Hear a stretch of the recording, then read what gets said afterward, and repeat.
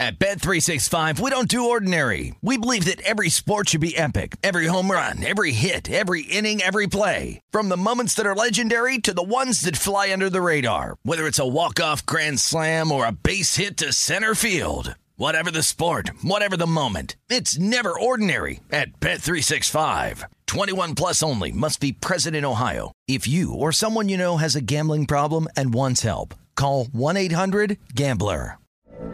From BBC Radio 4, Britain's biggest paranormal podcast is going on a road trip. I thought in that moment, oh my God, we've summoned something from this board.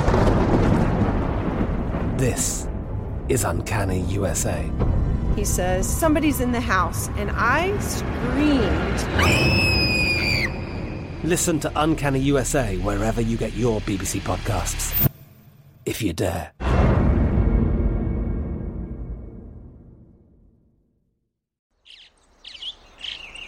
Getting ready to take on spring? Make your first move with the reliable performance and power of Steel battery tools. From hedge trimmers and mowers to string trimmers and more, right now you can save $50 on select battery tool sets. Real Steel. Offer valid on select AK system sets through June 16, 2024. See participating retailer for details. When you buy Kroger brand products, you feel like you're winning. That's because they offer proven quality at lower than low prices. In fact, we guarantee that you and your family will love how Kroger brand products taste, or you get your money back. So next time you're shopping for the family, look for delicious Kroger brand products, because they'll make you all feel like you're winning. Shop now, in-store, or online. Kroger, fresh for everyone. This is the Philadelphia CityCast with Ryan Rothstein, presented by BetRivers. All right, welcome back. Philadelphia CityCast, presented by BetRivers Sportsbook. I'm your host, Ryan Rothstein, at WiseRye on social media, WiseRye. Happy Friday, everyone, July 22nd. Happy Phillies returning to baseball. That's a thing, right? If not, we just made it one. Phillies and the Cubbies kicking off game one of their three-game set at Citizens Bank Park in Philadelphia Friday night. So what better way to preview this game and this series than by doing it with host of the Chicago CityCast and host of Rush Hour on VSiN, Mr. Danny Burke. So Danny's going to be joining us. We'll, like I said, we'll preview and dissect the Phillies and the Cubs. We'll get all the insight and all the updated information and news out in Chicago. We'll also look at the futures market in Major League Baseball. We'll look at updated odds to make the playoffs. We'll talk some NFL and dissect the Eagles and the Bears. All right, so it's going to be a fun, detailed, informative conversation with Danny. So let's not waste any time. Here's my conversation with Danny Burke. Enjoy. All right, so let's cross it over now with the man, the myth, the legend, Mr. Danny Burke, host of your Chicago CityCast out in the Windy City. He also hosts some other show. It's called Rush Hour or something. I don't know. I guess he can fill you in on those details. But this is all about the CityCast family. All right. I kid. Let's have some fun here with Danny. We'll talk some baseball and whatever else stumbles across our radar here on this Friday morning at the time of recording. Danny, what's going on, man? Not much, Ryan. Thanks for having me on, buddy. It's always good, like you said, to get the crossover action going, and it might be a little bit better for one of us here. And I'm kind of looking at you because your team may be in a little bit more favorable situation than mine, or at least you guys have some expectations and hopes for the second half of the season. Not quite the same here in the Windy City for one team in particular. Which team are you? The Cubs? Can't be the Cubs, can it? Yeah, it might be the North Siders. What's up with here. them?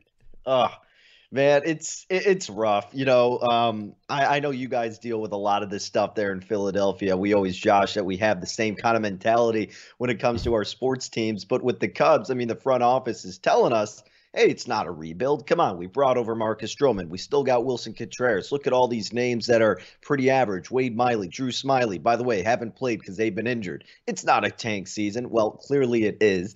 The injuries have been abundant. Wilson Contreras is probably going to be dealt. Stroman has been injured too, and they're just not good. So really at this point, Ryan, what I'm saying in the second half is the Cubs are a team that you just got to fade. And I keep saying it for particular pitchers and teams, but it's a fade away or stay away. Because even with some of these bad teams, Ryan, as you know, like in your division, like at the Nationals, for example, but with the NL Central, like the Pirates, you have bad teams who are at least competitive because they're bringing up young prospects. The Cubs have none of that, right? They're just bad. So they got to be a team that you're looking to fade or just don't get involved probably. No, I think it's a good point by you as we, gear up for this quote, second half. I know it just got underway a little bit, obviously, too, on Thursday, but coming back from the All-Star break, and we get a feel for this as we get deeper into August and September, of course, but even right now and over the next couple of weeks, which of those bad teams out of the list there are we fading, or are, because we know some of them can be a pain in the ass here as far as, they're not just going to be a guaranteed win. Nothing is, but pesky bad teams can still, mess up our wagers. Yeah, absolutely. And I think the first half of the season always tends to be volatile with some of these bad teams a lot of times because they're still competing. They still think they have their playoff chances. Like the Cubs had some good spots every now and then. I mean, a team like Oakland, you were pretty set to fade them from here on out. But now you get that stretch where it's like, all right, how are these borderline teams going to perform? Take maybe like a Miami Marlins squad, a Baltimore Orioles team. Those teams, their desperation levels are at an all-time high. So maybe you could get better value on those type of squads and bet them. Whereas a team, again, like the Cubs, there's no expectations. Same thing with the A's, same things with the Nationals, Royals, Tigers, teams like that just know there's no hope. Guys may not still be on the team at the end of the year, and that it's going to be a full-on rebuild from the years on out. Not that they give up, but look, the camaraderie, the swagger, the mentality is different. So, hey, if there's any way we can capitalize on it, we'll try to seek it out. Damn right we will. Let's look at this matchup here then. Friday night, Cubbies and the Phils. Cubs coming into Philadelphia at Citizens Bank Park, 7:05 p.m. Eastern time. Now here in PA, Bet Rivers, PA here, Danny. Phillies are your betting favorite, -125. Cubs at +106. You look at the run line. Cubbies getting the 1.5 priced at -190. Phillies laying the 1.5 priced at +155, and the total is set at 9, priced at -106 towards the over, -113 towards the under. I know Kyle Gibson's going for the Phillies. Who's slated to go for the Cubs? So it looks like Justin Steele's going to be starting. And just to kind of give you a little background info on him. So he's a southpaw for anybody who doesn't know. And look, there's been a couple pitchers of not that much recognition, I guess you could say, that have been pretty serviceable. And Justin Steele's been one of them. The other's been Keegan Thompson. But these guys typically have been pitching better at Wrigley Field. But Justin Steele's last outing was brutal at Wrigley when 6 innings against Baltimore, gave up 6 hits and 4 runs. They lost 7-1. On the road, he's got a 5.86 ERA, but his FIP is actually better on the road than at home. It's at 3.15. So the expectation is that he should be doing better. But hey, I mean, if the guy's bad, he's bad. And it's not just that he's been bad on the road, Ryan. I mean, this Cubs offense is probably going to be poor as well. But yeah, I mean, he's got a 4.15 ERA. He's walking over 4 guys per 9 innings, a 1.41 walks and hits per innings pitched. I personally don't trust him too much in this spot. I know we'll get into it deeper, but look, he's a guy who can give you good starts, but he's not going to be a reliable guy if his offense isn't going to be backing him up.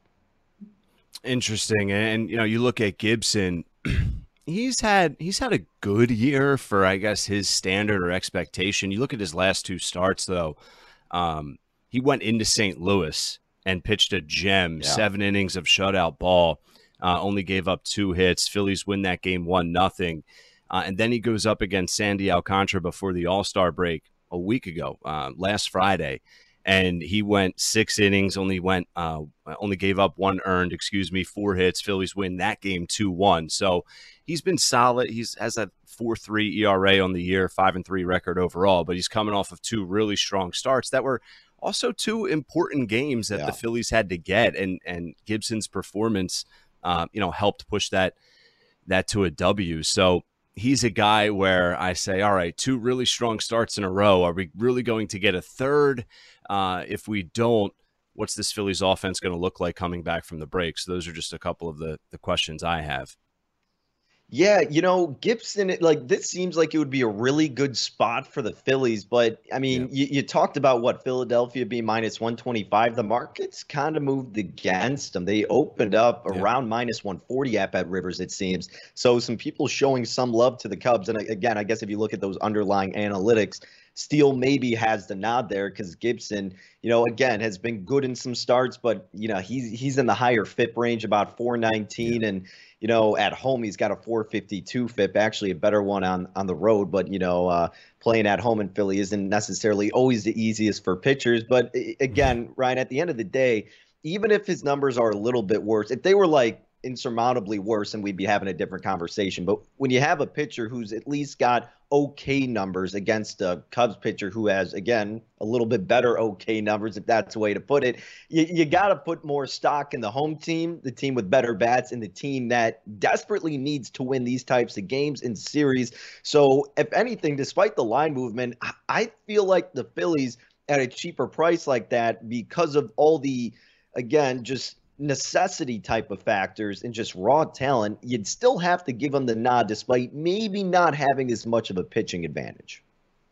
Yeah, no, I think it's excellent insight by you, and I would agree. I'm going with the Phillies here, and especially at this number, minus 125 right now.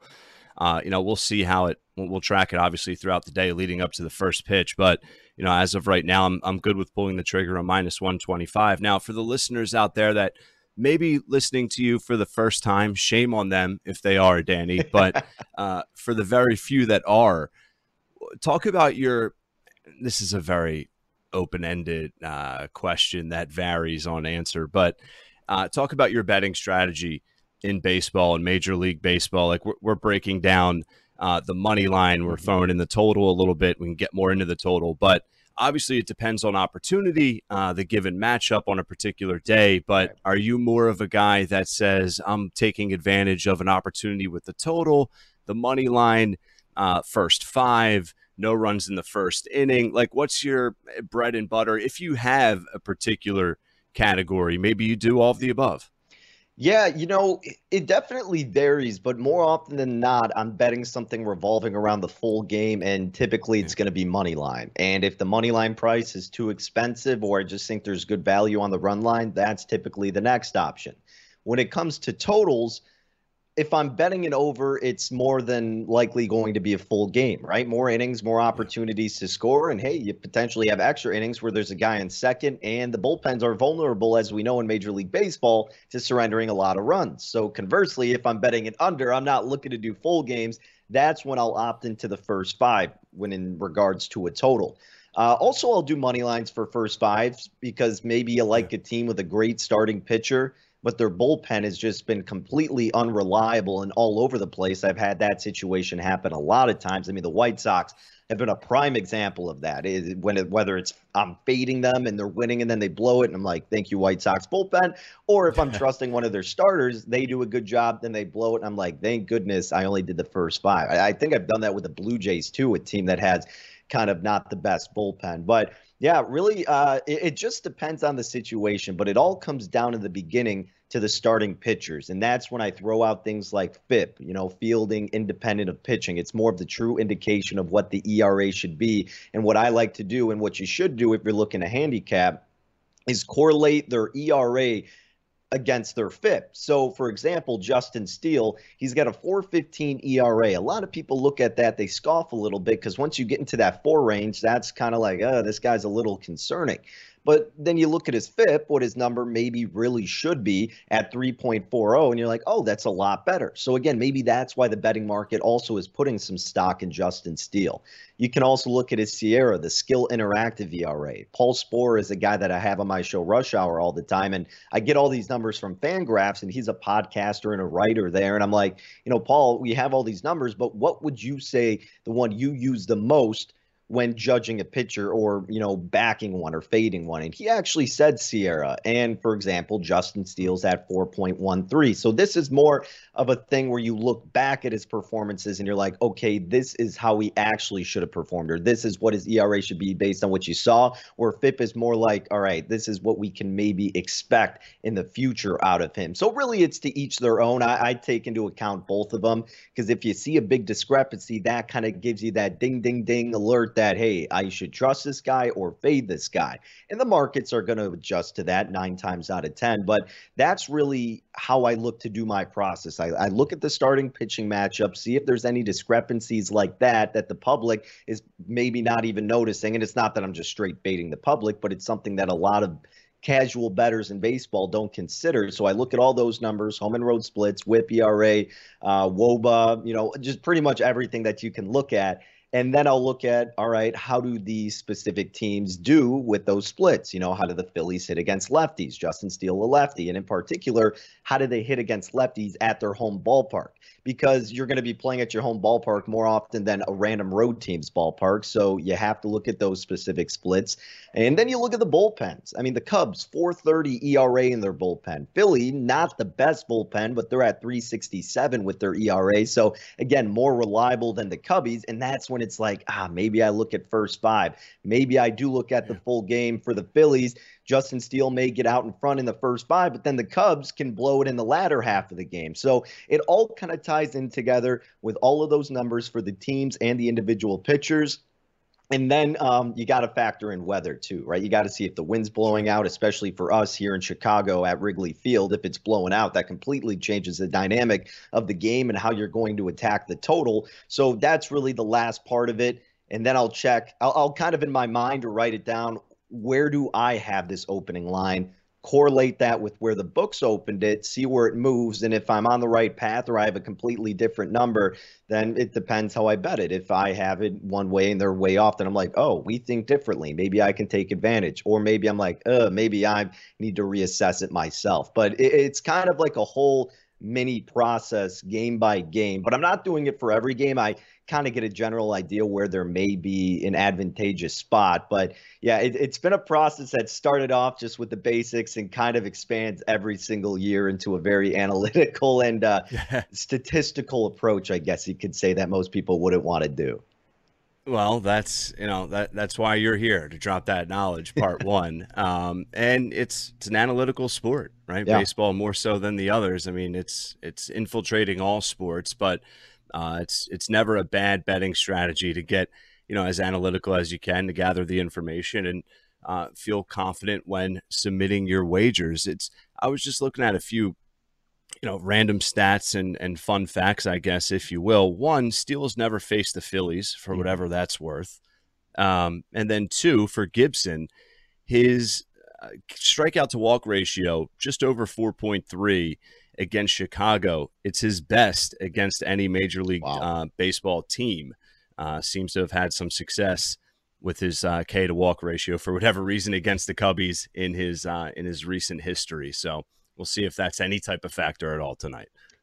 Yeah, I honestly think that's kind of a good thing to assess as well sometimes. When you have these veteran pitchers, even though the teams change from time to time, there's some swagger that persists with these older guys in specific stadiums or against specific teams. And hey, we're talking about betting the Phillies. That could be a reason that you could, again, maybe like the Phillies a little bit more so because of Gibson's success against his team, whatever it may be.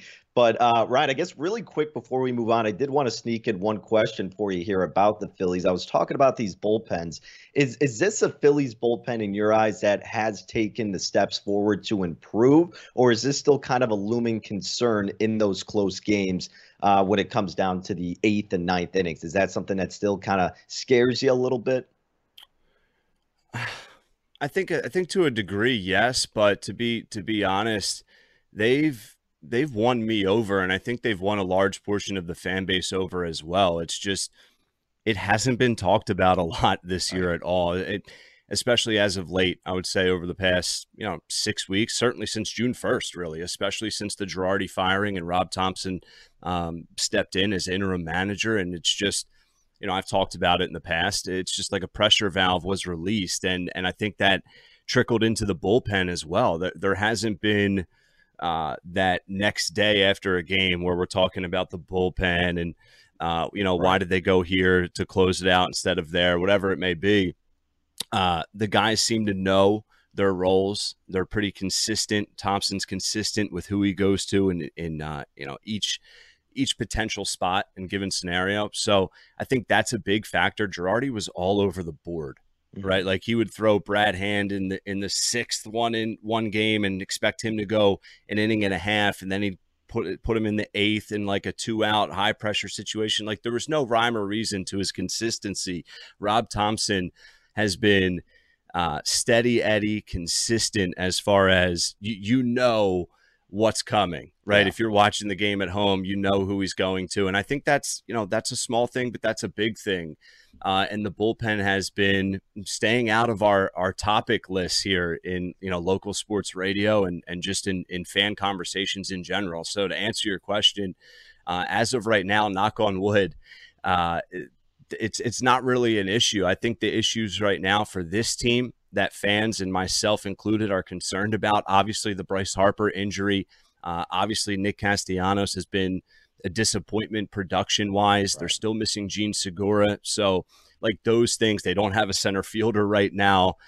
Starting rotation would feel a little bit better if they had one more reliable arm to go to, especially with Eflin now missing some extended time, I think a little bit longer than we hoped him to miss. So, starting pitching and the injuries, like we're just waiting for that other shoe to drop. We're just hoping this ship stays afloat until Bryce Harper gets back, because if this team's able to be, Danny, 5, 6, 7 games above 500 when it's time for Bryce Harper to return, man, that's a huge adrenaline shot right to the jugular to get the NL reigning MVP back in that type of situation. So that's what we're all obviously hoping for.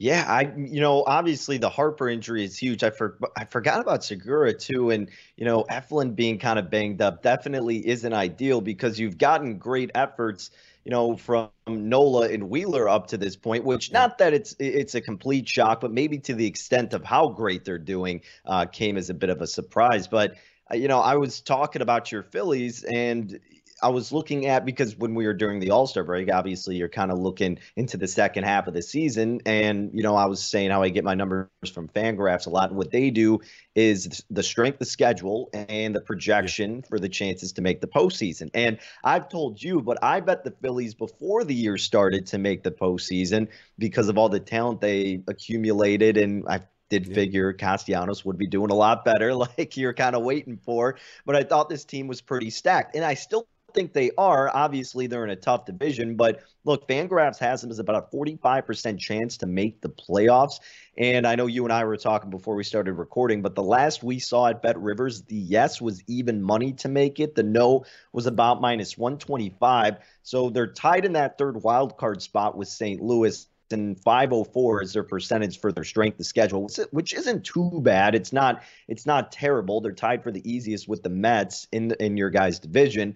But the biggest thing that I wrote down is, will they be able to maintain success enough until Harper comes back, kind of as you were alluding to? And can your pitchers keep it strong? Can you keep relying on Nola and Wheeler to keep it up? And yes, I feel like you can speak more to it. You can ride their coattails to a certain extent, but when you're as close in a playoff race as you are, you need some of your lower guys to step up in kind of unexpected situations, I guess you could say. 100%. I completely agree. And you mentioned Wheeler and Nola. Wheeler's been spectacular, obviously deserving of the Cy Young, NL Cy Young, at least deserving of his name being brought up. Right. I think that's a relatively obvious statement, but nonetheless, he's been great. Aaron Nola's been great, at least for me, because you never know what to expect from that guy, but he's been awesome. And he's shut up some of his critics. I think the fear regarding Aaron Nola, you look at his numbers, and I should have had these ready, but if you look at his exact numbers over the past 2 seasons in September, he's been bad. I mean, September hits, regardless of the year he's having over the past 3-4 seasons with Nola, and it gets shaky at best. He becomes very unreliable, inconsistent, and you're like, what the hell happened here? So all of us are hoping for that to not be a factor? Can Aaron Nola continue to do what he's doing all the way up until game 162, or are we going to get that roller coaster ride of Aaron Nola once the month of September hits? So that's just another storyline to keep an eye on. But I like the Phillies at even money. Just to give you my thoughts, they were even plus 115 about maybe 7 to 10 days ago. Not a huge move, but nonetheless a slight move in their favor as far as betting odds to get into the postseason. So I still like them at even money. And we obviously hope that they're going to add some talent here before this August 2nd trade deadline. Yeah, what do you think they're going to add to their team? Is it going to be more in the pitching realm, or do you think they're going to go with some, just position players? What do you think is the biggest necessity for them right now? It's probably the most debated and talked about topic right now for the Phillies, amongst some others. But the Eflin news, just to get back to that for a second, on Sunday, so 5 days ago now, right before the Derby, it came out that it's not good. Eflin's knee is still swollen. They don't have a timetable for his return. So when you hear that, it's like, all right, I mean, he's not coming back in the next 2 to 4 weeks. Right. That's what it at least feels like right now. So that's another starter that you don't have. They just got Ranger Suarez back right before the break. He was on the IL for 16 days. So like I mentioned, now you're short in your starting rotation. And I know Dombrowski's going to want to look to add an arm. And I would agree, right? I would agree. Now you're still missing Harper. You're still missing Segura. You would like a lot more from Castellanos. They certainly could use another bat and even a center fielder. That would be really nice. But I think they could address both in some ways. Maybe one of the two won't be a huge acquisition. But I think the priority, if there is a clear one, is going to be to get, a solid fourth or fifth guy in your starting rotation. I hope the Phillies look to do that. Yeah, I mean, there's a lot of pitchers available, too, when you take a look at some of these teams that clearly aren't going to be in competition like we talked about for the postseason, and teams that want to ship away some guys. I mean, the Diamondbacks have some, more veteran pitchers you could ship. I mean, the Oakland A's, Frankie Montas, you got to think is going to be a hot commodity come around the trade deadline.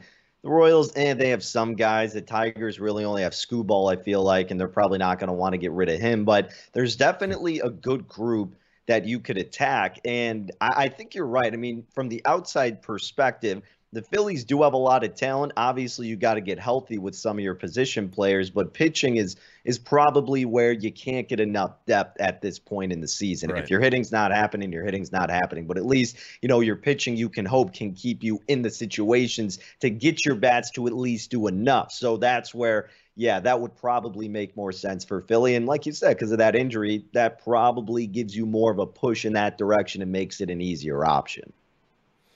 And, like I said with the adrenaline shot, not that this is okay and they're not going to do anything, but you go and add, a solid guy to add to your rotation. That only helps with your depth overall. And then you're getting Bryce Harper back, right? Hopefully 7 to 14 days, give or take, after that August 2nd trade deadline. So that's going to feel like, a trade deadline acquisition, obviously not literally, but just to get Bryce Harper back in August after missing him for, 6-7 weeks, whatever the exact timeline will be.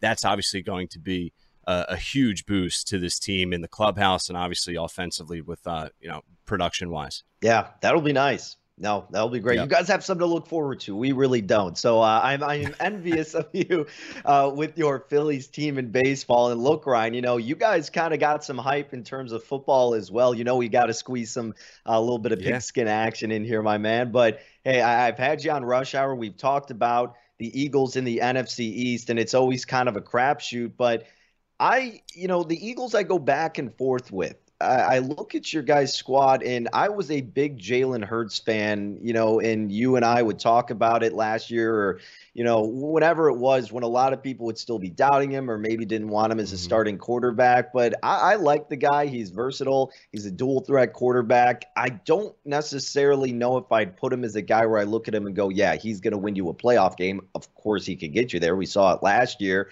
and you got some talent in the offseason. But has there been anything that has occurred I guess, from the camps you've heard or just any big news in the offseason to where you as a fan and kind of as a guy who covers the team that goes, all right, this is why people should be thinking this way about the Eagles differently than they did the year prior? Yeah, it's a good question. I mean, listen, I discuss and answer these questions not in different ways, but I can be classified as a Jalen hater here in Philadelphia, and that's the furthest thing from the truth. I love the kid. He was just holding a camp for youth for free right outside the stadium last week. He just does great things in the community. He says all the right things. He has great character, work ethic, everything, and that's a big deal. Like those are big intangibles that you want to see, especially from a young kid that you hope to grow into your franchise quarterback. So I'm rooting for him, and he's going to be able to win this team some games just with all of that that he brings to the table.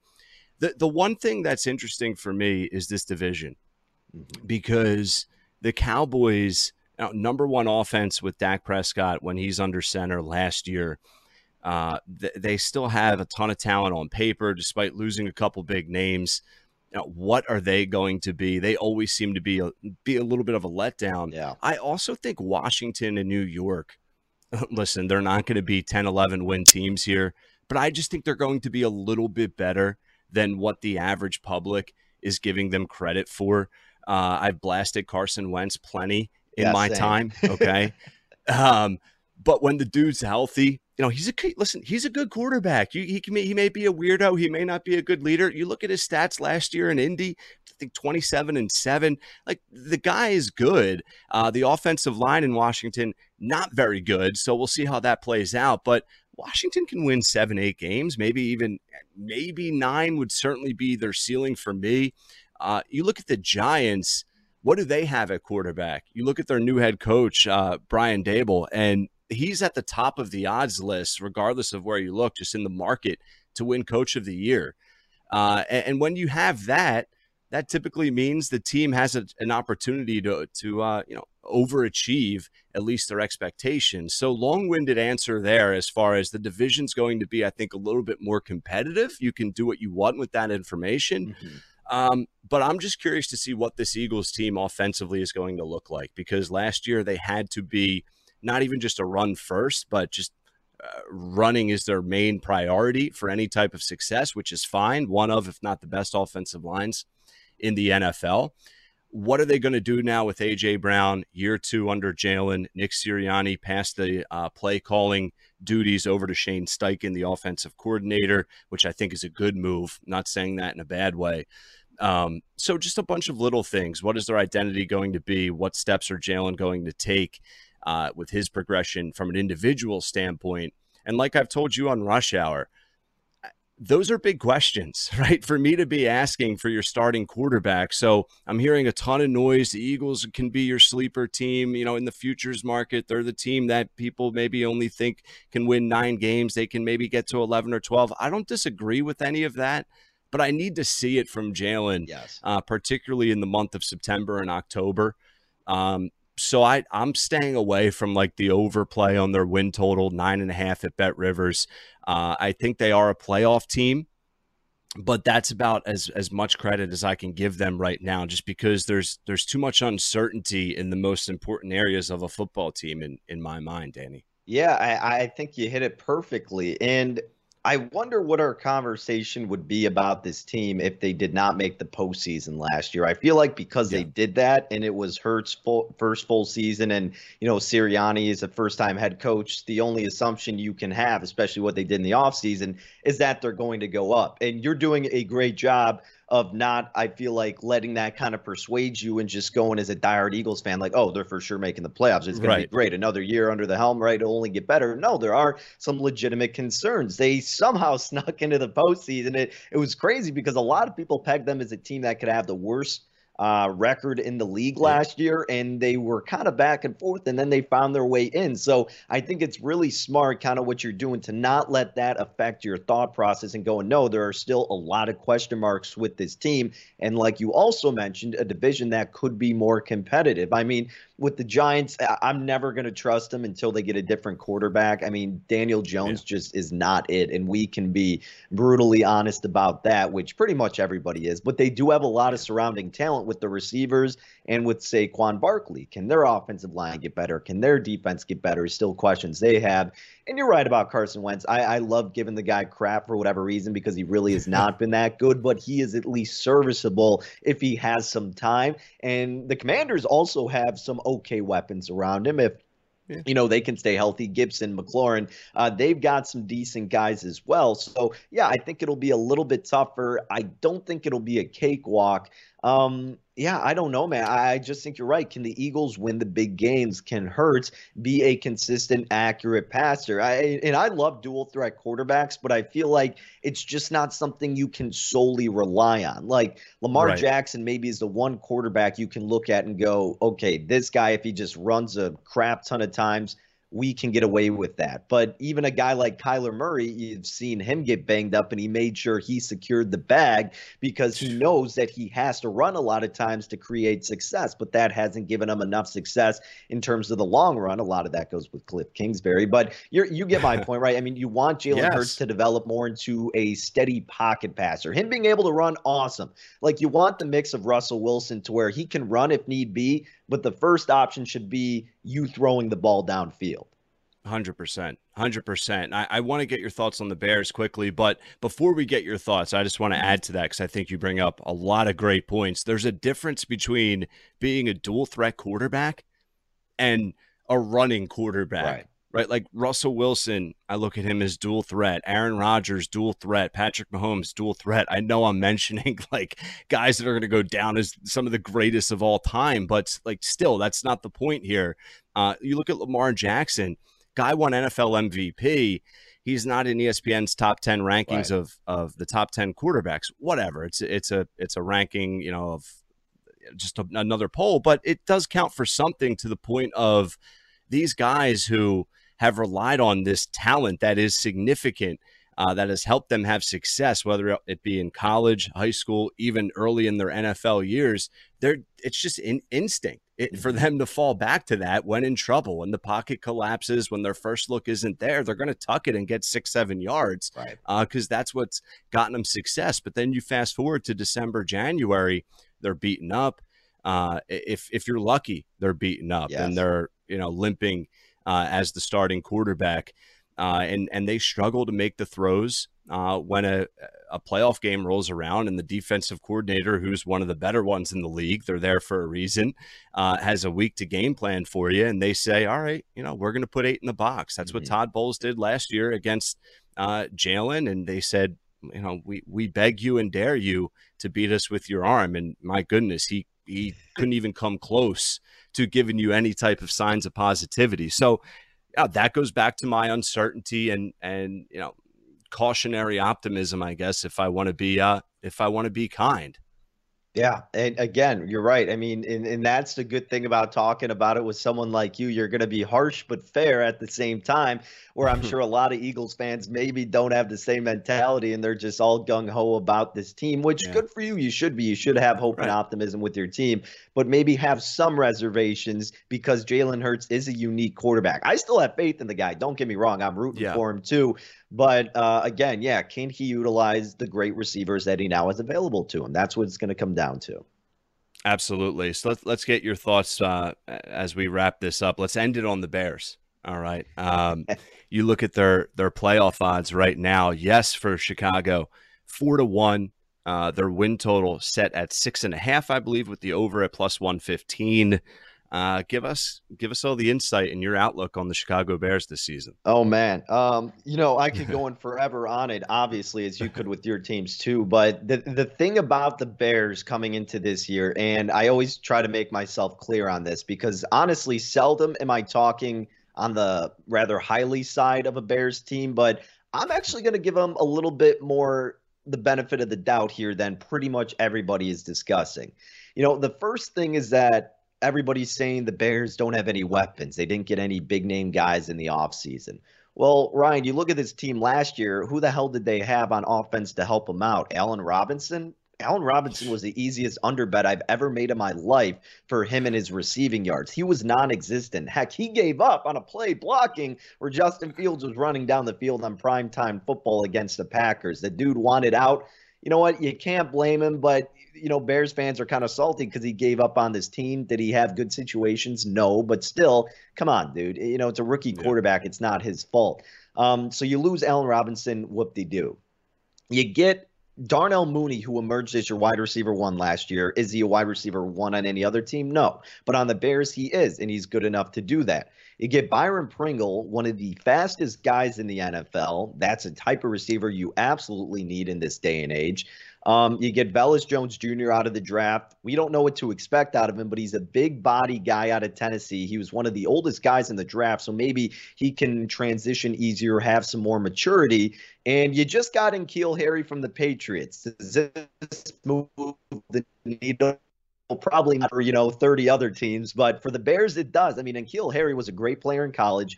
He was a first-round pick. He didn't pan out with the Patriots, but I was kind of saying, look, a change of scenery could, of course, do really well for him. Maybe you have higher pressure under Bill Belichick, and I don't know. He went through a couple quarterbacks, right? Mac Jones, Cam Newton, not the best consistency for him. So hopefully he gets a little boost in that arena from coming to the Bears with another young quarterback and a lot less pressure.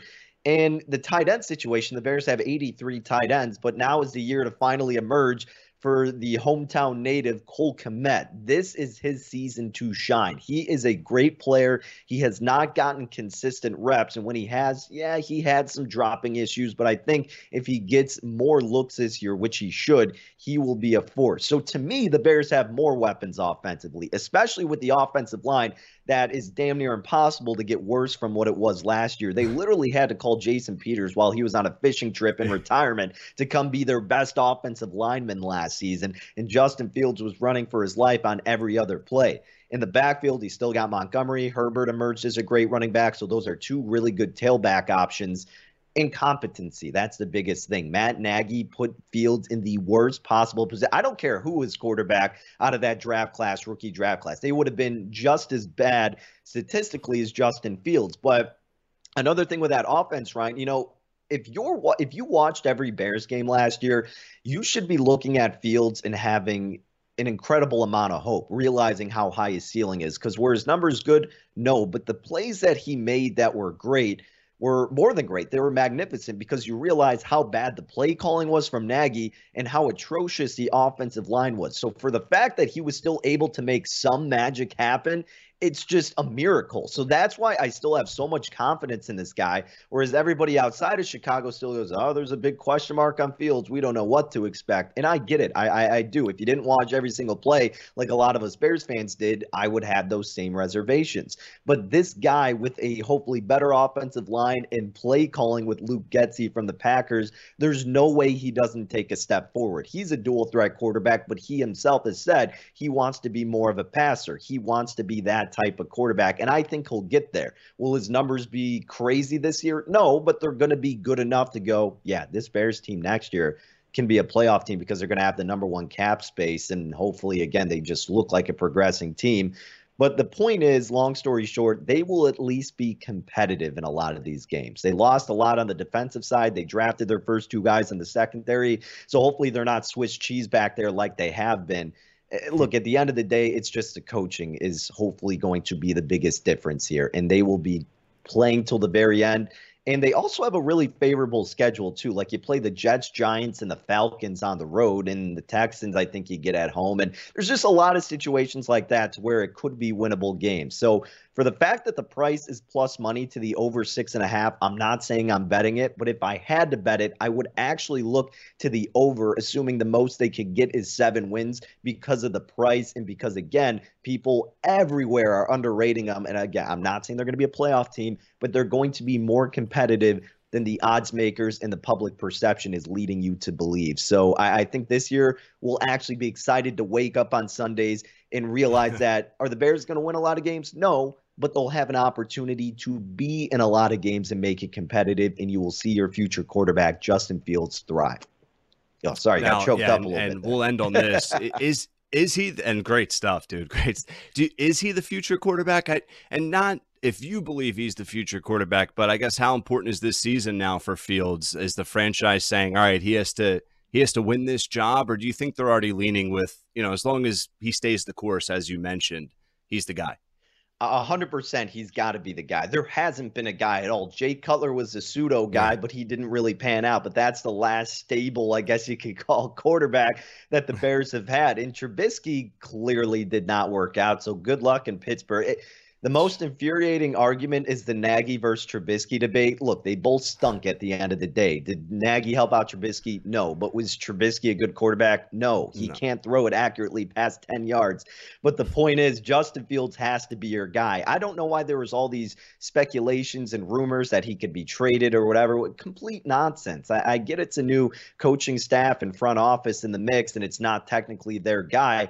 But who else are you going to get out there? I mean, even in this upcoming draft class, if the Bears are one of the worst teams, there's no one spectacular coming out. I think, and look, this is me being a little bit bullish on the Bears, but on yesterday's CityCast, I was looking at the draft class in the NFL, and I was saying the only guy I would take over Justin Fields right now is Trevor Lawrence, because Trevor Lawrence was in arguably just as bad, if not worse, of a situation and still was a really productive quarterback. Zach Wilson, unproven. Trey Lance, we saw a small sample size of him. He didn't really look that accurate. He's a dual threat guy, but he barely played in college the year prior, played in a couple games last year. Who the hell knows what to expect out of him?